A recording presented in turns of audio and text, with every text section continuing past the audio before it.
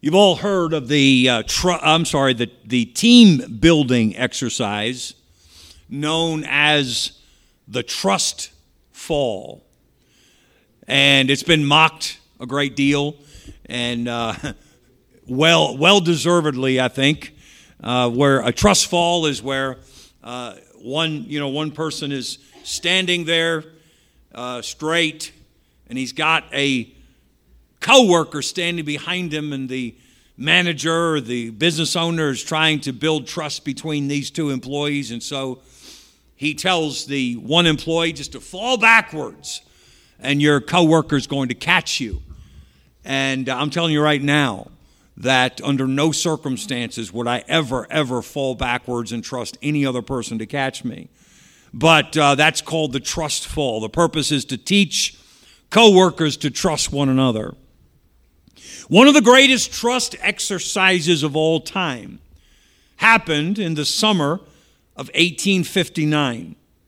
There was a man named Jean-Francois, and it's spelled Gravelight, but I'm going to say Gravelot. So French section, how did I do? Jean-Francois Gravelot, does that sound about right?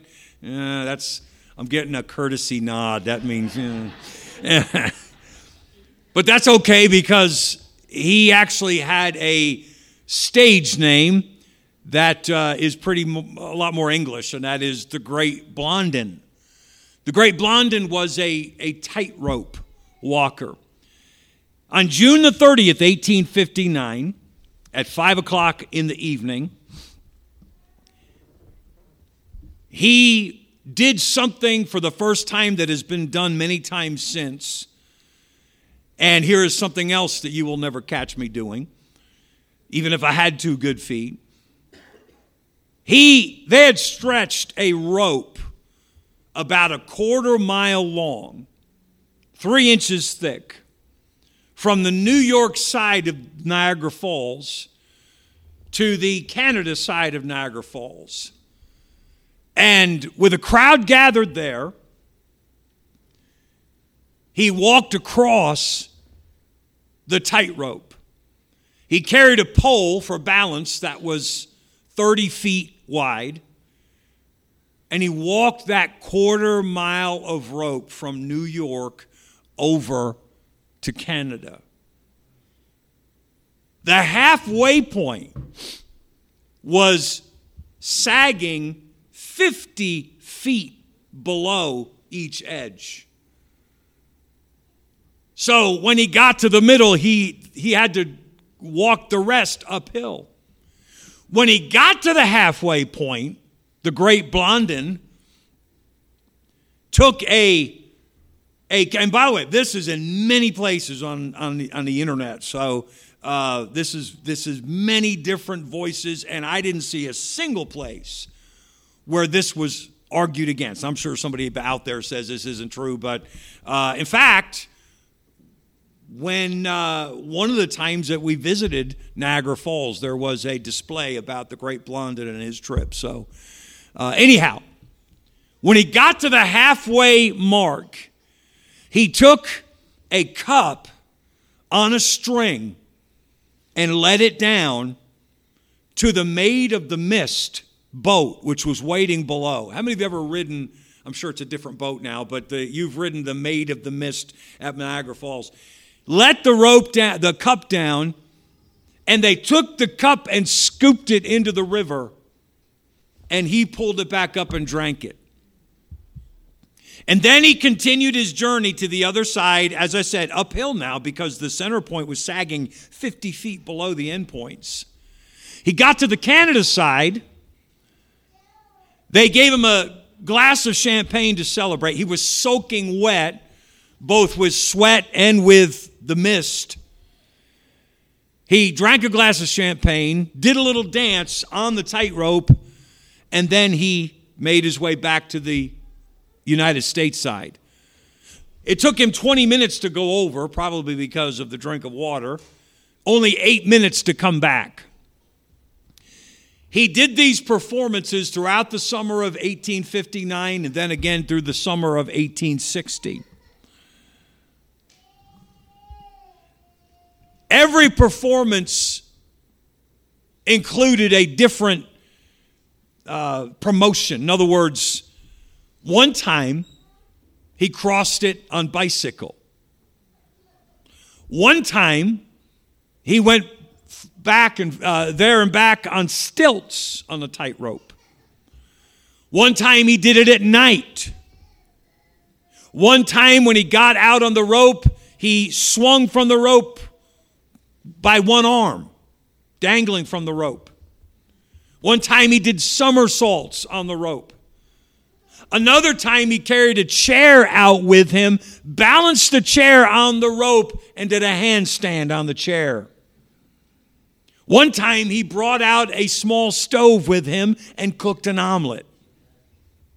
Another time he did it backwards over to Canada and back. Another time he did it blindfolded. And one time he persuaded his manager to let him carry him over to Canada and back. I don't even think I could have watched, let alone done any of those things. In one of Blondin's stunts, he pushed a wheelbarrow across the falls, and that's actually what I think we saw in a museum up there was the wheelbarrow. And here's the trust exercise. He wheeled it across a quarter mile on a 3-foot cord from the United States across Niagara Falls to Canada. The crowd is watching, cheering. When he got to the Canada side, he said, "Who thinks that I could push this wheelbarrow back across with a person in it?" And the whole crowd cheered. Then when they died down, he said, "Can I get a volunteer?" And he got none. And I'm not saying anybody should have volunteered. But what I am saying is that I don't know of a better illustration of what it means to believe mentally and to actually trust. It's one thing to say, "Yeah, I think you can do it."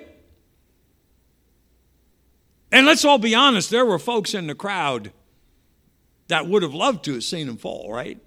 I mean, I'm not saying I would have. I'm saying there were people that go, "Oh, it'd be so cool to watch him fall." And so they're all saying, yeah, you can do it. But when it comes time to get in the wheelbarrow, that's a whole different level. That is called trust. Trusting the Lord means getting in the wheelbarrow that he's pushing. It means staking everything on him. The Bible talks an awful lot about trusting the Lord. I'm going to give you 10 examples. I could give you 100 easily. Listen to these 10. Psalm 2:12, "Blessed are all they that put their trust in him." Psalm 4:5, "Put your trust in the Lord." Psalm 5:11, "Let all those that put their trust in thee rejoice." Psalm 7 verse 1, "O Lord my God, in thee do I put my trust." Psalm 9:10, "And they that know thy name will put their trust in thee."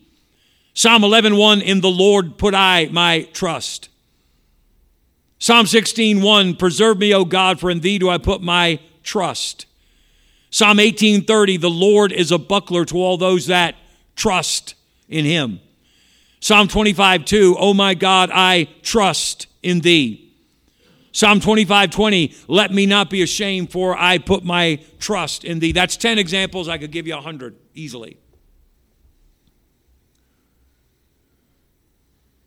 I think far fewer Christians trust the Lord than what think they do. Have you put your trust in the Lord? to the point where though I walk through the valley of the shadow of death, I will fear no evil, for thou art with me. David was saying, I'm in the wheelbarrow with the Lord. I'm trusting him. We talk about trusting God as if it's a bonus. Or we talk about trusting God like he's a good luck charm. But for the most part, we do not live our lives trusting the Lord. There's so many illustrations that are racing into my mind that are not in my outline. And be proud of me. I'm going to skip them all so we won't be here till 2. But I simply want you to focus on this question. It's the reason that I put the picture up there. And honestly, I don't know if that's a photo. It sure looks like it's a photo. There are numerous artist renditions of this, paintings, but that looks like a photo. I did not find out if it was. Are you in the Lord's wheelbarrow? That's the question. Truly. And I want you to assess either while I preach or later on, hey, am I really in the Lord's wheelbarrow in these crazy times?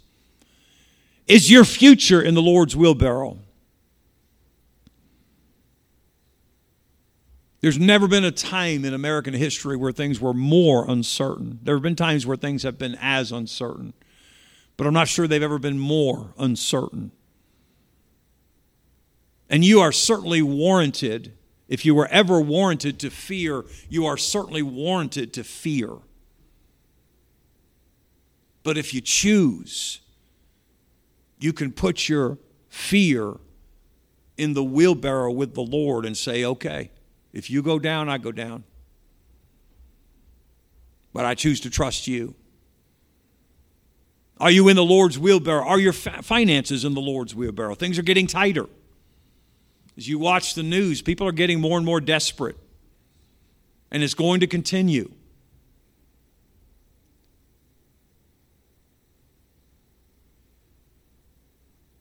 Let me say something that you're not going to like and you're probably not going to agree with. But I want you to ponder it.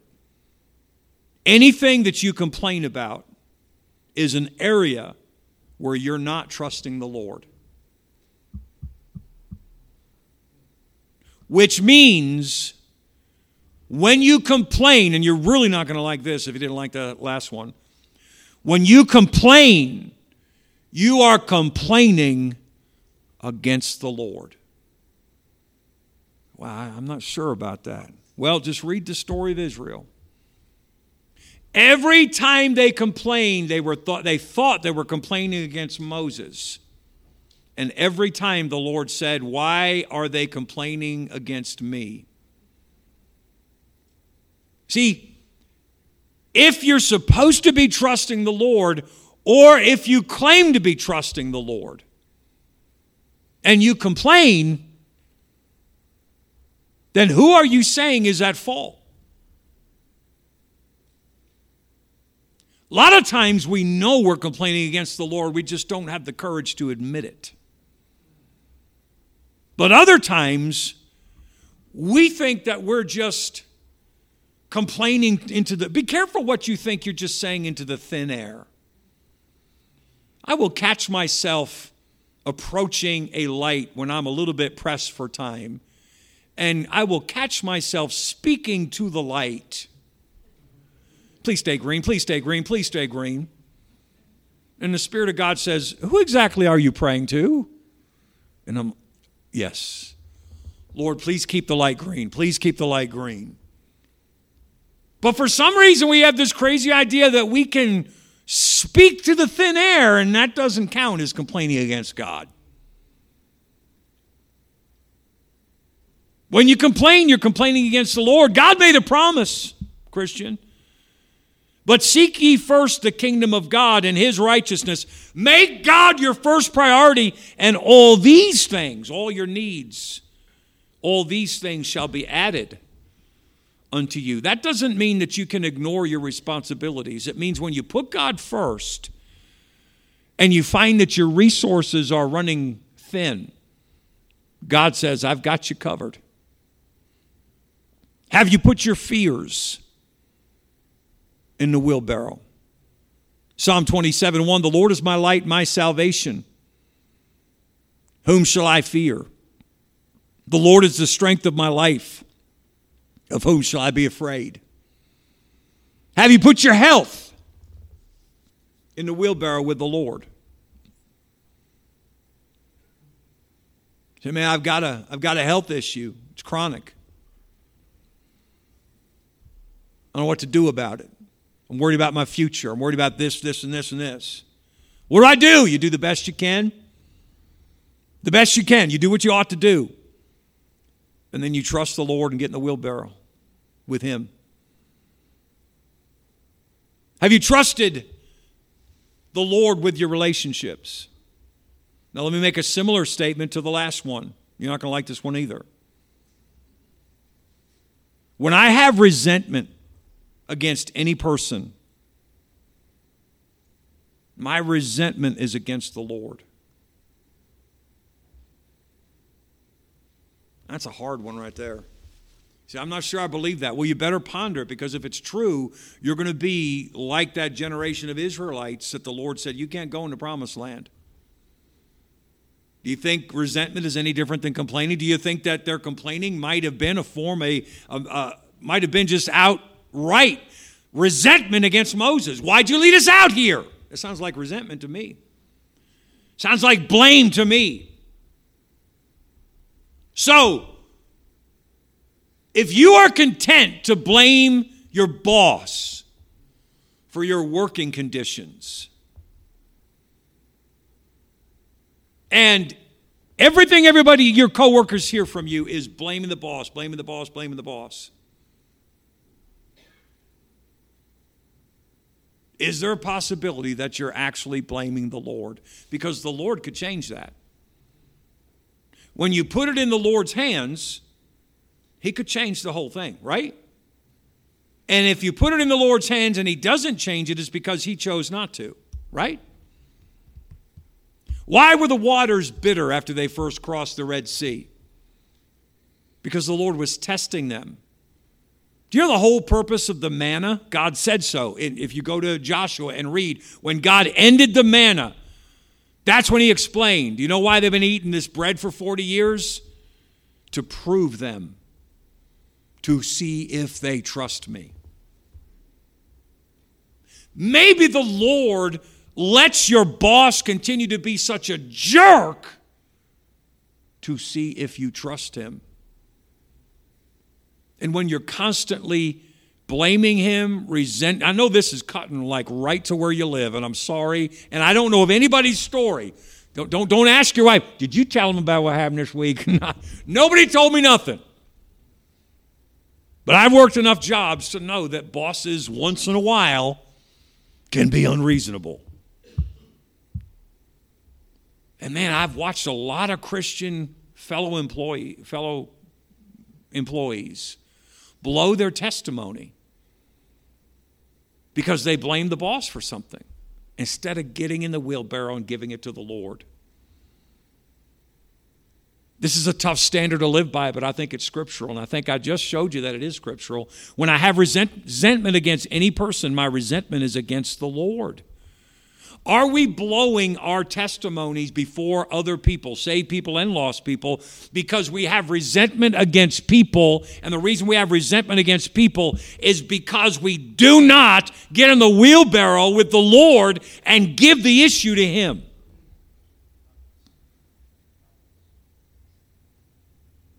Are you trusting the Lord with your country?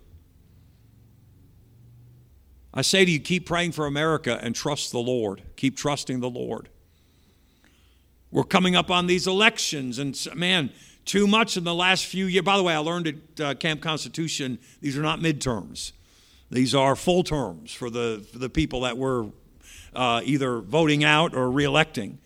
To say it's midterms is to put all the focus on the presidency, which it's not supposed to do. This is the full-term election for every U.S. representative. See, I was listening. But these are huge. We all know they're huge. We all know this is a huge election year.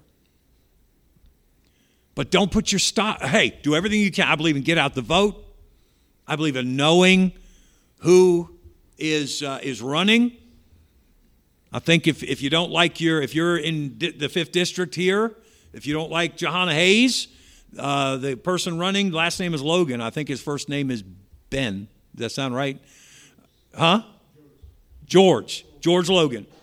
Find out what they're about. If you live in New York, you're probably in the 18th District, Sean Patrick Maloney. If you like him, more power to you. Find out who's running against him. I've read about the person, don't have their name memorized. Everybody in here probably lives in one of those 2 districts. Find out. Get educated. Make sure you go and vote. This is huge. But don't live and die by the outcome. Don't live and die by, well, and listen, I'm preaching to myself because I sit there on election night and I watch it all come in, and I can tell you stories from many different years of what I was doing, where I was, my reaction, and I know many of you the same. Because it's important to us, and it ought to be important to us. But don't get too excited. I haven't said this in a while. I'm going to say it again. 2016, and Dr. Tom Williams confirmed this. I asked him, I said, have you seen anything in your lifetime where Christians from all different camps were united in prayer for anything? And he said, the only other thing that I think came close was the assassination of JFK. But he said, no. We were united in prayer. And I will go to my grave saying I think we saw the hand of God work about 10 o'clock on election night. But we quit praying. We stopped being united. We thought that because we had won what we perceived to be a political victory, that we don't have to pray for our country anymore. And that's why we're in the mess we're in.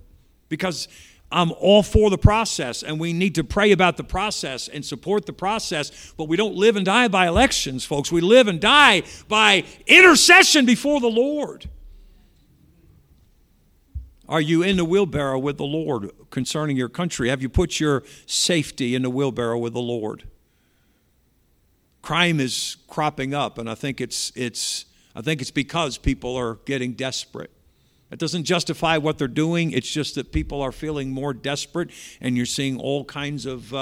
I read this. I got to get off that. Is anybody here on the Nextdoor app? I watch that thing or look at that thing. Nobody is? Is that just okay? All right, a few of you are. But I saw last night in the Nextdoor. This may or may not be true, but it usually manifests itself in the news. That there was a man in the woods with a gun in Brewster yesterday, and all kinds of cop cars and helicopters. And come to find out, they claim he had robbed a bank in Danbury yesterday. Some bank robbers. I mean, we're going back to Butch and Sundance. But we're going to see people get more desperate, and that's when crime closes in. Crime is closing in. Bears are closing in. Skunks are closing in, right? By the way, teenagers, was there a little skunky smell up in the house? Raise your hand if you smell a little skunky smell. A little bit? Not a whole lot. Wow. Well, amen. Very good. You can thank Miss Amy for that. She worked very hard to fight the skunky smell. And if you don't know why that is, ask somebody, because just about everybody knows the story. I'm saying protect yourself the best you can. Trust the Lord. And I'll close with this. The first time I remember understanding this concept of trusting the Lord was on June the 8th, 1981. I was 14 years old. I've been wrestling with the confidence of my salvation. It plagued me from the time I was 7 till the time I was 14. I'm not kidding you. I'm not exaggerating one bit that in 7 years, thousands of times I said, Lord, if I wasn't saved before, please save me now. And that never worked. And I didn't know how to get that confidence. And I heard a man preach on Monday night, June the 8th, 1981, to a crowd of about 5,000 people. And he preached on this very thing. And I knew the whole time, my heart was like throbbing inside of me because I knew that he was talking to me. I knew God was reaching out to me. I didn't know that if I could find the solution I'd been searching for, because I hadn't found it yet. But something jumped out at me when he was closing the message about Christian young people who, his message was actually Christian young people who think they're saved and they're not. That wasn't quite my situation, but I didn't have the confidence of my salvation. But when he came to the invitation, he said something that I don't ever remember hearing before. I probably had heard it 100 times. But he made this statement: tell the Lord that you trust him to take you to heaven. My eyes were, never saw it like that before. I didn't know the wheelbarrow story, so I didn't, but it was the equivalent of get in the wheelbarrow. He said something else that blew my mind. He said, when you trust the Lord for your salvation, then if you go to hell, it's his fault. I thought, man, that's a little strong. But yeah, I guess that's what it means to trust the Lord, isn't it? And so I prayed the prayer, the words that I had prayed 1,000 times. Lord, I know I've sinned against you. I don't want to go to hell. I believe Jesus died for my sins. But this time I said, I'm trusting you to take me to heaven. And the glory of God came over me that night like I can't even describe. Now, I'll be honest with you, I didn't have the full confidence until 4 years later when I realized, you know what? I need to get baptized, because when I got baptized as a boy, I don't think I was saved. And I remember coming up out of the water when I was 18 with a glory that has not left my soul since. But it began that night, June the 8th, 1981, because I decided to trust the Lord with my eternal soul. Do you trust the Lord? Are you trusting him in every area of your life? He said, blessed is the man that trusteth in the Lord.